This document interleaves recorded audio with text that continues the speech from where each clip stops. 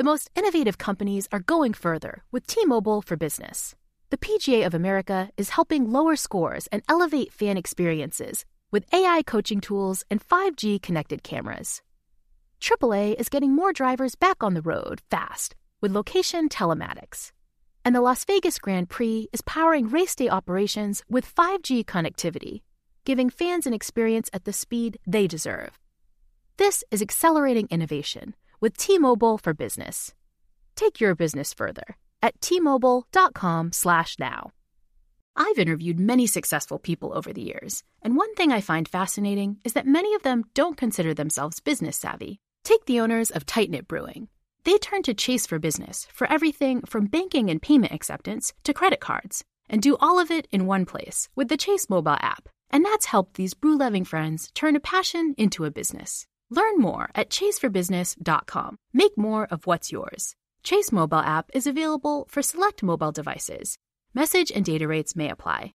J.P. Morgan Chase Bank, N.A. member FDIC. When you buy Kroger brand products, you feel like you're winning.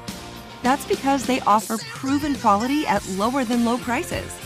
In fact, we guarantee that you and your family will love how Kroger brand products taste, or you get your money back.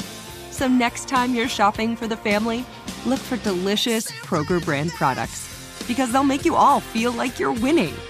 Shop now, in-store, or online. Kroger, fresh for everyone.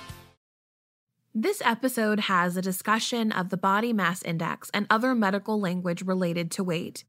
If this is concerning for you, please take care. I'm 15 years old in a high school gym during the worst week of the school year, the presidential fitness test. The yearly sadistic ritual where we are forced to perform acts of strength and flexibility in front of 30 other 15-year-olds. The V, sit, and reach. The pull-up test. The sit-up test. Ugh. Then we all line up in our polyester uniforms alphabetically by last name and get publicly weighed and measured by my PE teacher, Mr. Lafferty, who then yells the numbers to his clipboard-toting assistant in front of the whole class. The numbers echo ruthlessly into the cavernous gym. Tovar, Tovar, Tovar. That's how I was introduced to the body mass index, the BMI. Body mass index is the number you get when you weigh someone and then measure how tall they are. Then take the first number and divide it by the second number squared. The number is used to determine what weight category you're in. If you've ever been to the doctor, you've probably had your BMI taken. And whatever advice they give you is based on the number you are. You might be asking, how can anyone's overall well-being be boiled down to how tall they are and the number on a scale? That's two numbers. Surely that can't account for all the diversity of humankind. Well, it turns out that it doesn't. I want to introduce you to someone whose work shows all the problems with relying on BMI as a health indicator. Her name is Janet Tomiyama. In fact, her career is basically committed to changing how academia thinks of weight. My chat with Janet began, as so many of my favorites do, over a bag of crispy, salty, mouth-watering potato chips. Today I have a white truffle and sea salt potato chip. So I've never actually had white truffle in my life. I think it's a little bit out of my price range. So I feel like this is a way that I can tap into some luxury. Okay, should we do? Have you already opened yours? I haven't opened my chips yet. I haven't opened mine. I won't open Okay, good. You're Professional. Okay, there we go. Okay, here I go. Okay, I love the smell. I like the smell smells coming out. Oh, it's good. Okay, should we crunch together? Yes. Okay, 3, 2. Yeah. We got the synchronized crunch, Janet. This is a good sign. We're potato chip sisters now. I'm very happy to be your potato chip sister. Janet is a professor and a health psychologist at UCLA, and she studies how biological, social, and psychological factors influence health. In other words, considering the whole person, including how you grew up, your mental health, your genetics, the kind of community you live in. Janet thinks all of that is important. So you may not know this, but looking at social and psychological factors that influence health and illness is not super popular in medical science. The field, and frankly our culture, is obsessed with the individual taking full responsibility for their own health. Period. The end. It's at the root of some very powerful American ideology that mythologizes the possibility of beating the odds and says that no matter what, anyone can become anything they want. If you just stop eating potato chips, you can be thin. If you can just lower your BMI, maybe you will be successful. If you learn how to play the numbers right, maybe you can even cheat death. It's like a feedback loop. And when everyone buys into it, then bam, you have a justification for things like diet culture. And I hate to say it, but the medical world and the idea of quote-unquote health perpetuate this feedback loop. I found out about Janet because she is one of the few academics whose work is disrupting the feedback loop. Her research has shown that the hard empirical data says diets do not work. Let me just start with the research. So we did a study that looked at every single study out there that looked at patients or participants who were put on a diet and then what happened to their weight. What we found over and over again is that diets do not lead to long-term weight loss. Okay, anyone who has ever been on a diet knows that this is true. So this doesn't surprise me. But what did surprise me is just how much some of her colleagues, fellow scientists, don't give the work the time of day because it undermines accepted beliefs in the medical world. Janet told me about the saga she went through to get one of her papers published.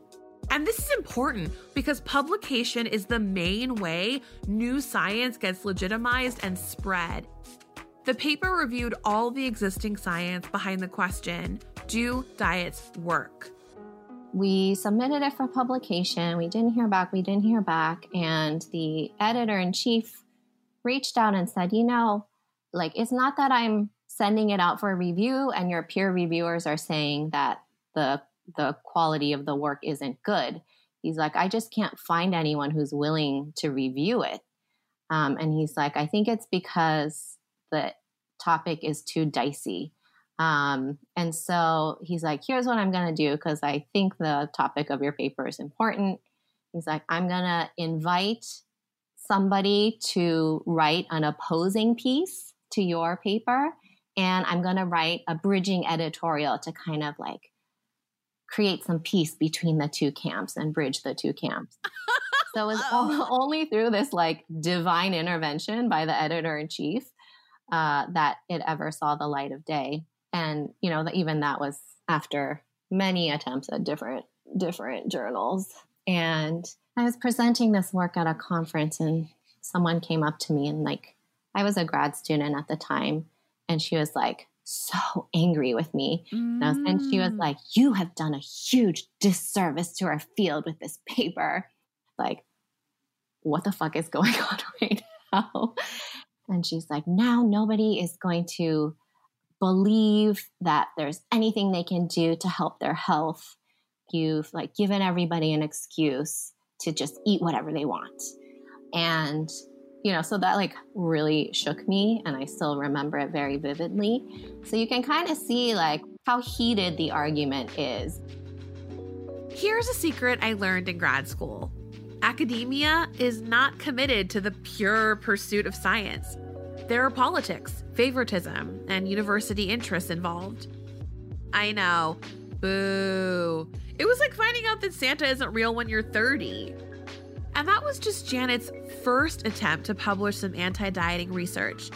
When she started studying weight stigma, the unequal treatment that people face simply because of the size of their bodies, she found herself in the middle of a fight over national public health policy. So initially, most of the research was documenting the negative psychological effects of experiencing weight stigma. So, it should come as no surprise to anyone that if someone experiences weight stigma, or I guess the common term would be fat shaming, someone experiences fat shaming, it makes them feel bad. And so there's plenty of research showing that weight stigma is predictive of and correlated with anxiety, depression, decrements in self-esteem, and things like that. And that research came at a really important time because there was a sort of battle going on at the public health and medical ethicist level where people were trying to say that, actually we should be using weight stigma as a public health tool because, making people feel bad about their size is a great way to motivate them to work out and eat healthier. And so, as a scientist, I was like, well, we need data on that. Is weight stigma really going to promote health or destroy it? And so what we found in a nutshell is when people experience weight stigma, it doesn't lead to weight loss. Actually, it leads to weight gain. There are psychological effects. There are physiological effects. And, I think any policy that rests on making certain segments of your population feel bad because of the way they look, I don't like that as a policy strategy in the first place, but this scientific evidence is showing it's not even going to work. It's going to backfire.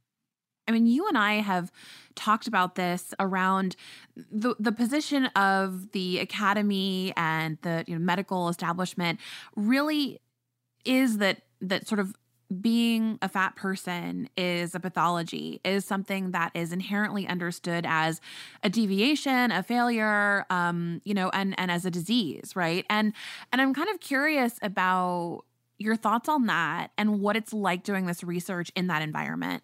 Yeah. So what motivated us to study this question in particular was because the EEOC, which is the Equal Employment Opportunity Commission, they were about to rule on a law that would make it legal for employers to charge higher BMI employees more for their health insurance. So the assumption there being anyone who has a BMI of 30 and above is unhealthy, so they're costing us more. So we have a right to charge them more for their health insurance. And so we got wind of that and we were like, surely not everyone with a BMI of 30 and above is unhealthy. Surely it's not fair or justified to charge them more for health insurance. And so we did an analysis using some of the best data that's available in the United States called the NHANES, so National Health and Nutrition Examination Survey. And they have information on body mass index, and they also have information on all sorts of health indicators. So things like blood pressure, cholesterol, so all those markers that indicate poor health. And our analysis was actually pretty simple. It was, is there anyone with a body mass index of 30 and above who look perfectly healthy on all these markers? And found that, yes, in fact, there are lots of people who have an obese BMI who do not show any indication of poor health. Millions actually of Americans fit that bill. And so we concluded it's not fair to charge someone more for their health insurance just because their BMI is above 30. And so basically we were like, EEOC, don't let this happen. Unfortunately, they did let it happen. So that is now law in the United States. Wow. I did not know about this. I mean, that's I'm just having a moment with that. It's like really intense to kind of, it's intense to think about it.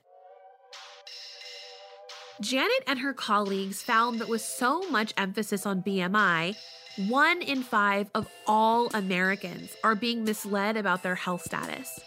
That's more than 70 million people. If BMI can do that, why use it? We shouldn't. It turns out if you look at the history of BMI, it's actually incredibly outdated and unscientific. It was invented in the 1830s by a Belgian mathematician named Adolphe Quetelet. Please note he was not a physician, and he never intended the BMI to be a measure of health. He was, however, kind of obsessed with using math to define the average man. And by average, I mean literally the average you learn to calculate in 5th grade math. Adolphe believed that average was the ideal. Never mind the fact that he was basing his calculations on a super limited set of subjects. So convinced was he that the hypothetical average white man embodied perfection that he once said, and I quote, "Everything differing from his proportion or condition would constitute deformity or disease or monstrosity." Yikes. From there, it didn't take long before things got super racist. His work was used to underpin phrenology and eugenics, the racist science that Nazis used to justify the Holocaust, that's also been responsible for the forced sterilization of people of color and disabled people. But the real kicker is that it is still used today to make health assessments, and it is not working. Let me give you just one example. I want to tell you about Rebecca Hiles. Around 2010, she was a plus-size teen who started having coughing fits and shortness of breath. When she went to the doctor, she was told these problems were because of her weight. But it turned out she had lung cancer, and the doctors missed it because they didn't check. I've spoken to dozens of fat people who've experienced some version of this story. Fat people are being prescribed diets every day to solve every problem under the sun.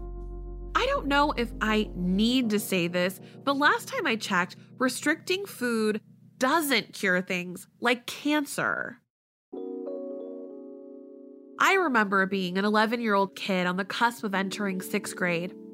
I had seen every teenage transformation movie, and I wanted my final year of elementary school to be epic. All I wanted was for the boys at school to stop bullying me and to be thin and beautiful so I could finally find a boyfriend. I knew I didn't have much time, only as long as summer vacation. So I basically stopped eating. Whenever I was hungry, I allowed myself lettuce, toast, and a little bit of barbecue sauce to flavor it. I did a VHS exercise tape 2 or 3 times a day, every single day, for 3 months. By the time the summer was over, my body was really different. But instead of questions or alarm, all I got was praise, even from our family physician, who told me that if I kept up the good work, I might be allowed to date one of his sons. Really? Moral of the story, medicine can be super fatphobic, and fat people can feel it. Janet's work has shown that fatphobic medicine makes people avoid going to the doctor when they're sick. We change doctors more often too because of how we're treated. When we do go to the doctor, we often get weight loss advice, which makes us feel shame and failure. This is fat phobia at its most dangerous. More with Janet after the break. Hello. This is Malcolm Gladwell from Revisionist History. In my book, David and Goliath, I tried to figure out how some people find the strength to take on the established way of thinking and turn it upside down. What does it take to be a disruptor? And I concluded that a disruptor is someone with a rare combination of 3 traits. First, you have to be open. You have to be willing to see and do things in new ways. Secondly, you have to be conscientious, to follow through and make things happen. Those two are obvious. But the third one is the crucial one. You have to be willing to do what you think is right, even when everyone around you thinks you're an idiot. There isn't a brilliant innovator in history who wasn't surrounded by naysayers. Most of us can't take that kind of criticism and we fold, but the disruptor doesn't. They soldier on. I've been looking at disruptors and their success stories a lot lately, partly because I'm working on a follow-up to The Tipping Point, and market disruption plays a key role in how ideas take off. But also because I'm going to be the keynote speaker at this year's Unconventional Awards from T-Mobile for Business. It's an event where customers are recognized for kicking convention to the curb to elevate their company, while also doing meaningful things for their community and even the world. In fact, I'll be presenting the first ever Tipping Point designation, a new special distinction honoring one entrant that sparked transformative change for their organization. If this event sounds like your thing, I encourage you to find out more or even enter the Unconventional Awards to be recognized for your disruptive thinking. Win a donation to a charity of your choice, and much more. You can enter before July 31st at tmobile.com/unconventional awards. That's tmobile.com/unconventional awards. I'll save you a seat. As listeners to this show, you probably consider yourself pretty smart. But how smart is your wallet? When you're looking to upgrade your wallet, it's time to turn to NerdWallet. Their expert team of nerds has the financial smarts to help you find the right financial products for you. Before NerdWallet, you might have paid for vacations with whatever was in your wallet. But you could have been missing out on miles you didn't even know you were leaving on the table. Now you can get a new card with more miles and more upgrades. What could future you do with more travel rewards? A hotel upgrade? Lounge access? Wherever you go next, make it happen with a smarter travel card. Don't wait to make smart financial decisions. Compare and find smarter credit cards, savings accounts, and more today at NerdWallet.com. NerdWallet. Finance smarter. As with all cards, credit is subject to lender approval and terms apply. Musora is your access to online music lessons for guitar, piano, drums, and singing. This is your chance to reignite some old musical passions or pick up an instrument for the first time. Connect with more than 100 of the world's best teachers and musicians. You'll get 7 days totally free to try it out, and then it's just $30 a month, less than a single private lesson. I mean, why do we do Broken Record? Not just because we love hearing from great musicians. We do it because we think that there is something beautiful about the appreciation of music. Don't you think we need more of that in our lives these days? That's the mission of Musora, to inspire, educate, and connect musicians. Enjoy unlimited personal support, weekly live streams, student lesson plans. It's like having a personal music teacher, only much, much better. Just go to Musora.com, Musora.com, to start a new musical journey today. We're back. Before the break, I was telling you about how fat phobia in medicine has devastating consequences, to the point where it sometimes seems like following doctors' orders can cause more harm than good. I just want to connect it back to weight stigma, where people sort of hide behind concerns for someone's health as a way to kind of make it okay for them to stigmatize. So they'll say, oh, it's not that I don't like the way you look. I'm just really worried about your health, And so I think this confusion surrounding what health is and whether or not you can be healthy at a larger size, it's really making it easy to stigmatize other people for their weight. And so I did a study where I randomly assigned people to diet or not, and I measured their levels of the stress hormone cortisol. And what I found that, yes, if you cut calories, your stress hormone levels go up. And we know that stress, ironically, makes you gain weight. And so that's, one reason why dieting is just such a futile endeavor to try and do. we have this idea that dieting and weight loss the pursuit of weight loss is this health promoting behavior, that restricting food is health promoting. But our bodies, they experience it as a threat to our survival. As somebody who literally made herself ill while dieting and couldn't understand why. I couldn't understand why I was ill. And there was a lot of cognitive dissonance that led to me continuing to diet despite the correlation between the more I restrict, the sicker I get. And I just couldn't bridge those two realities, you know?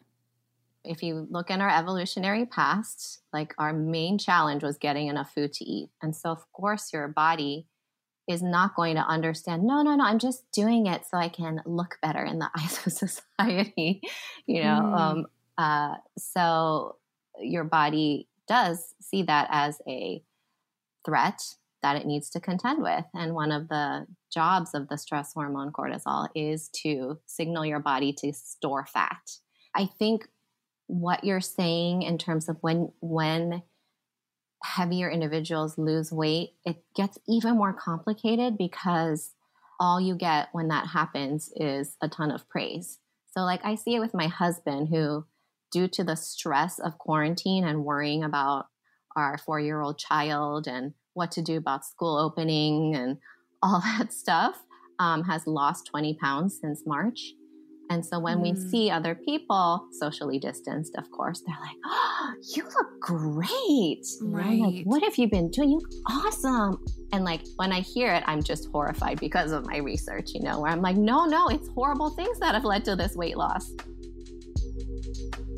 You don't need me to tell you that COVID has created a huge disruption in our patterns and a spike in weight and food anxiety.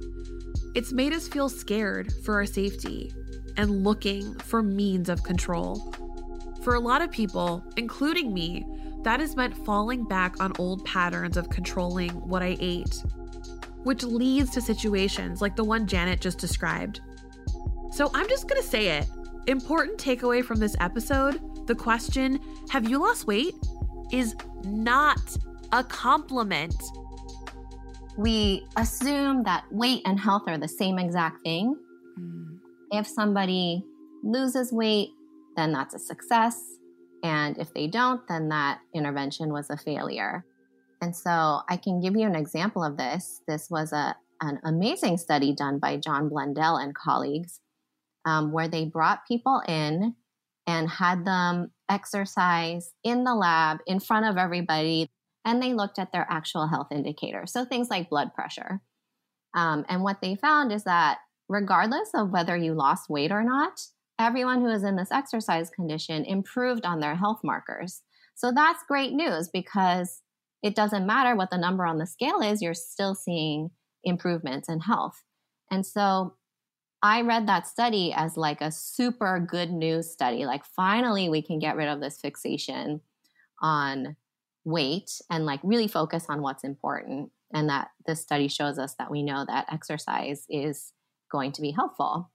But the reason I bring up this study is because the title of the study was literally exercise is not enough. And so even in the study authors' minds, their study was a failure because not everybody lost weight. They just sort of cycled right back to that weight-centric viewpoint of you got to lose weight or else it's a failure. I think what always blows my mind as someone who has, gone to grad school and experienced the rigor of so many of the research protocols and to just kind of get to weight stigma, it's like the precision, the science, it just goes right out the window. There's like no consideration of data. There's no consideration of accuracy. There's no consideration of, what bias is going into this? How are you defining this term? And are there problems with that definition? And it's just mind-boggling to me, Agreed. The whole reason why we did that analysis is because in response to our Dieting Doesn't Work paper, people said, well, sure, maybe it's hard for everyone to lose weight on a diet, but, the people who do actually manage to lose weight, they're so much healthier. And we're like, is that even true?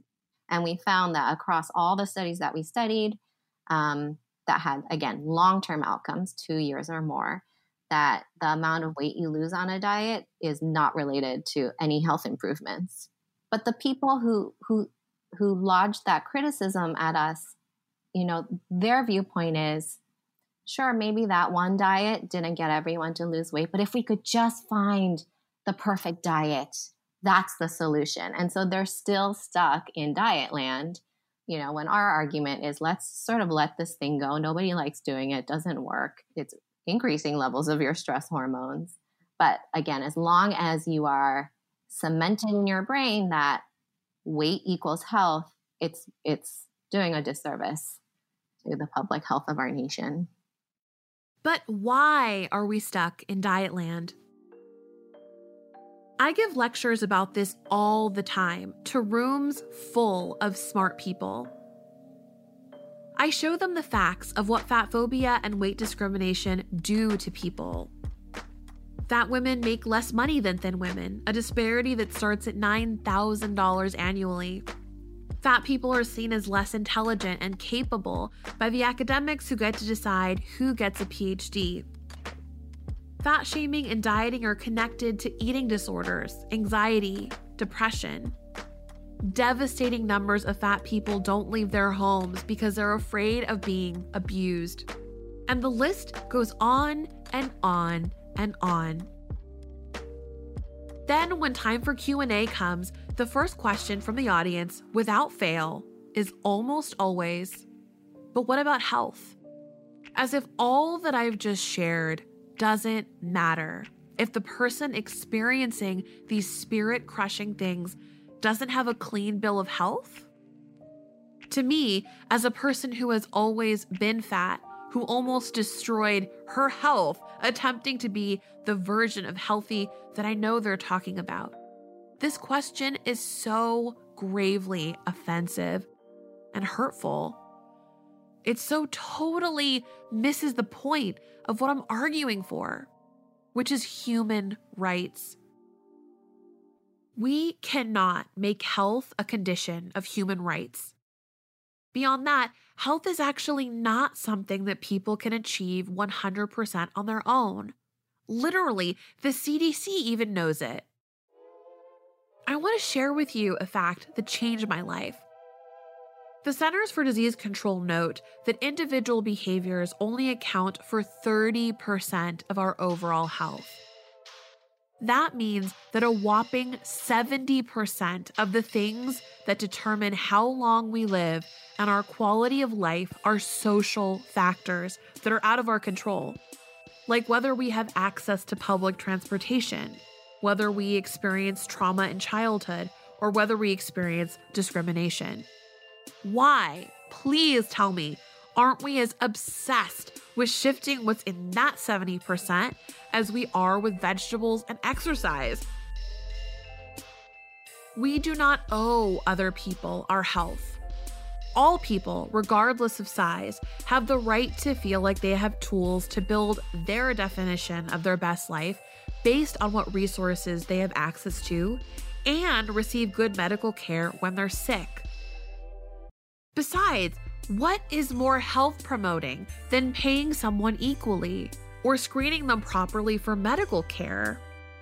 What is more health promoting than treating someone like they're a human being? Sadly, right now, I don't live in a country where those basic things are available to everyone. So the question becomes, how do we get there?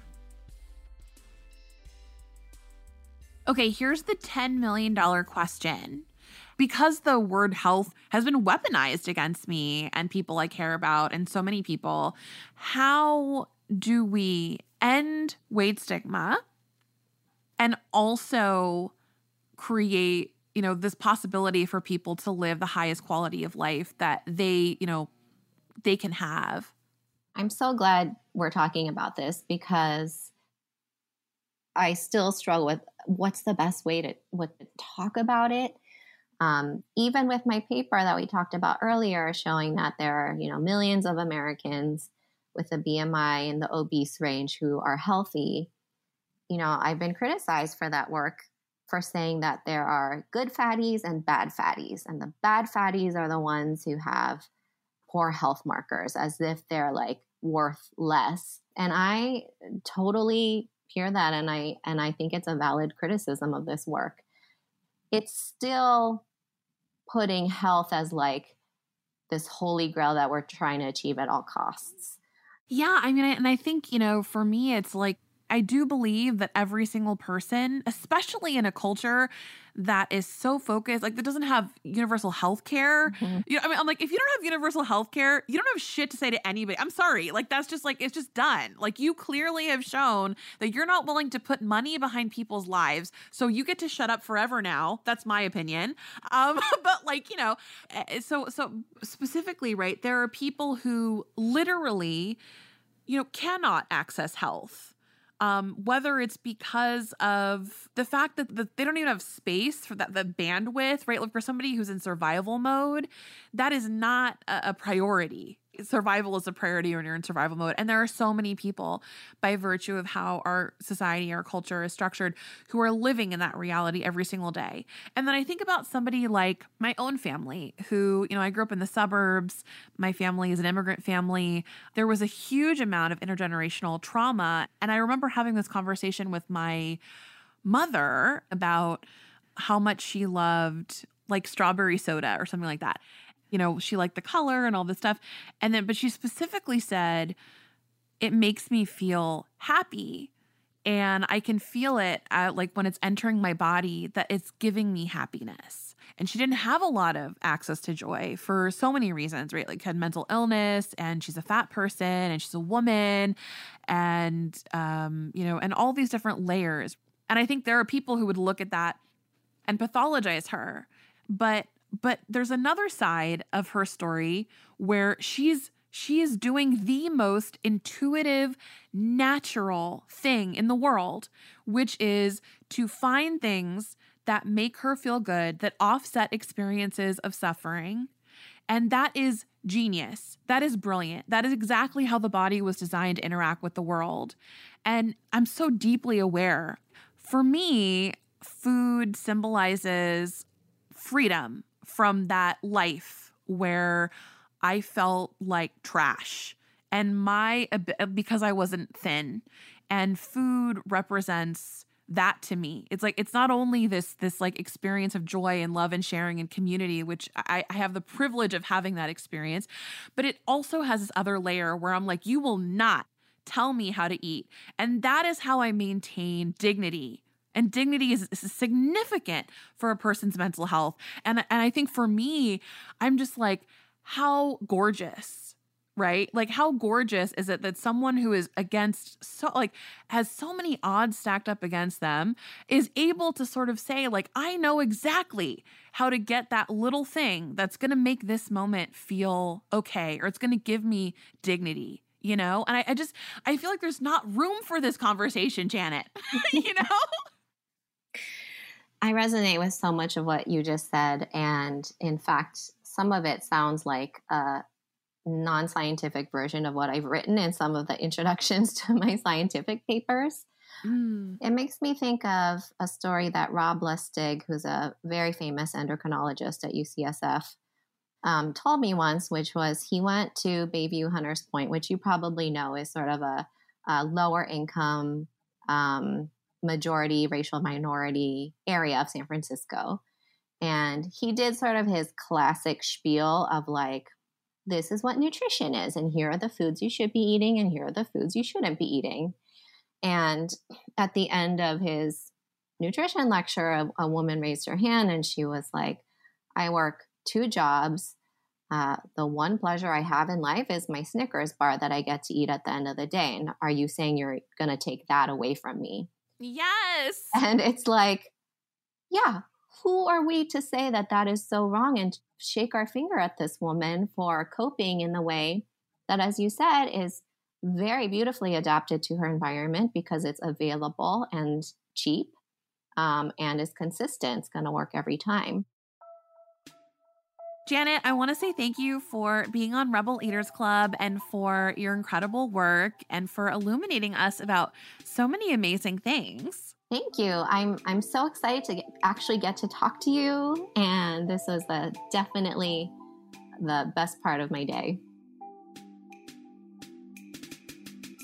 Hundreds of years of scientific inquiry went into creating a world where we have so-called good food and bad food, good bodies and bad bodies. But just because that work is filed under science doesn't mean it shouldn't be scrutinized. Because yes, even doctors and scientists like us live in diet culture too. I'm not telling you all this just so you know that there are serious problems with our culture.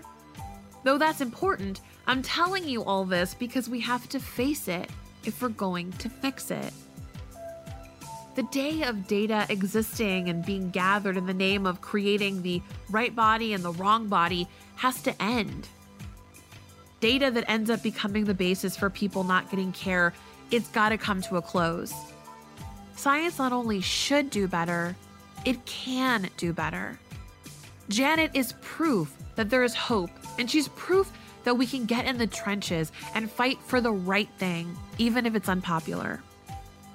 It's gonna take a lot for us to get the world we deserve, one that's more free and fair and, fun.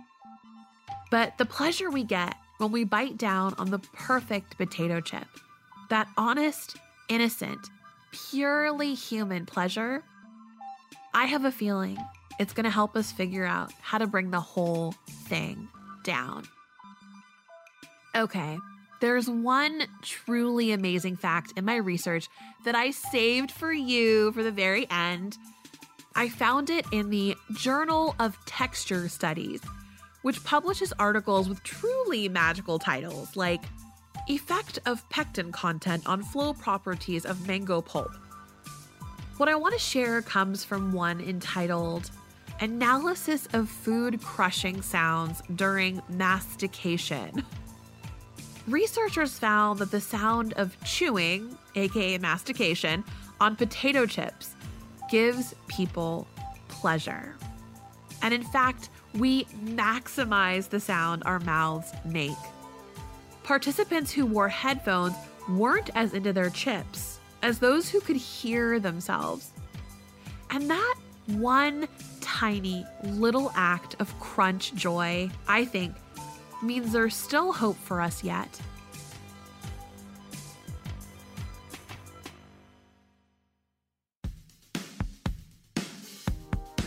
Rebel Eaters Club is produced by Transmitter Media. Our lead producer, Jordan Bailey, loves sour cream and onion and potato chips.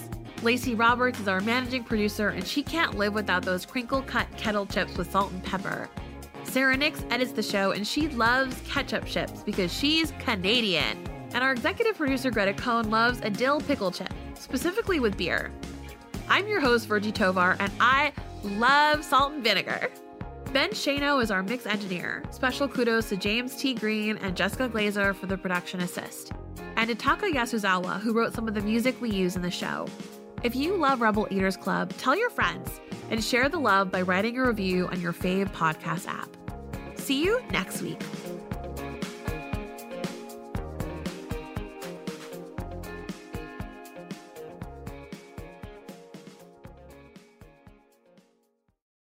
With the new Dexcom G7, you can achieve better diabetes results without painful finger sticks. It sends your glucose numbers to your compatible phone or watch so you can always see where you are and where you're heading. See how food and exercise affects your glucose, making it easier to spend more time in range and lower your A1C. Take more control of your diabetes with the #1 recommended CGM brand. It's easy to get started today at Dexcom.com. That's Dexcom.com. Dexcom data on file 2023. If your glucose alerts and readings from the G7 do not match symptoms or expectations, use a blood glucose meter to make diabetes treatment decisions. For a list of compatible devices, visit Dexcom.com/compatibility.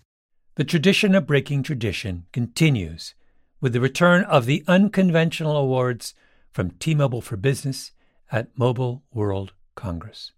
This is an event that celebrates innovators whose bold actions took their industries to new places. If that sounds like you and you're a T-Mobile for Business customer, enter today. If you win, you'll be publicly honored amongst some of the most influential leaders in industry, and me, I'll be there too, Enter now at tmobile.com/unconventional awards. See you there. Musora is your access to online music lessons for guitar, piano, drums, and singing. You know, I love music, but I haven't picked up an instrument in years. You know why? I tell myself, I don't have time. Where am I going to find a teacher? Well, there's an answer. Musora. Musora is the place where you can learn essential skills and techniques with more than 100 of the world's best teachers and musicians and thousands of famous songs. You get 7 days totally free to try it out, and then it's just $30 per month, less than a single private lesson. Just go to Musora.com, Musora.com, to start a new musical journey today.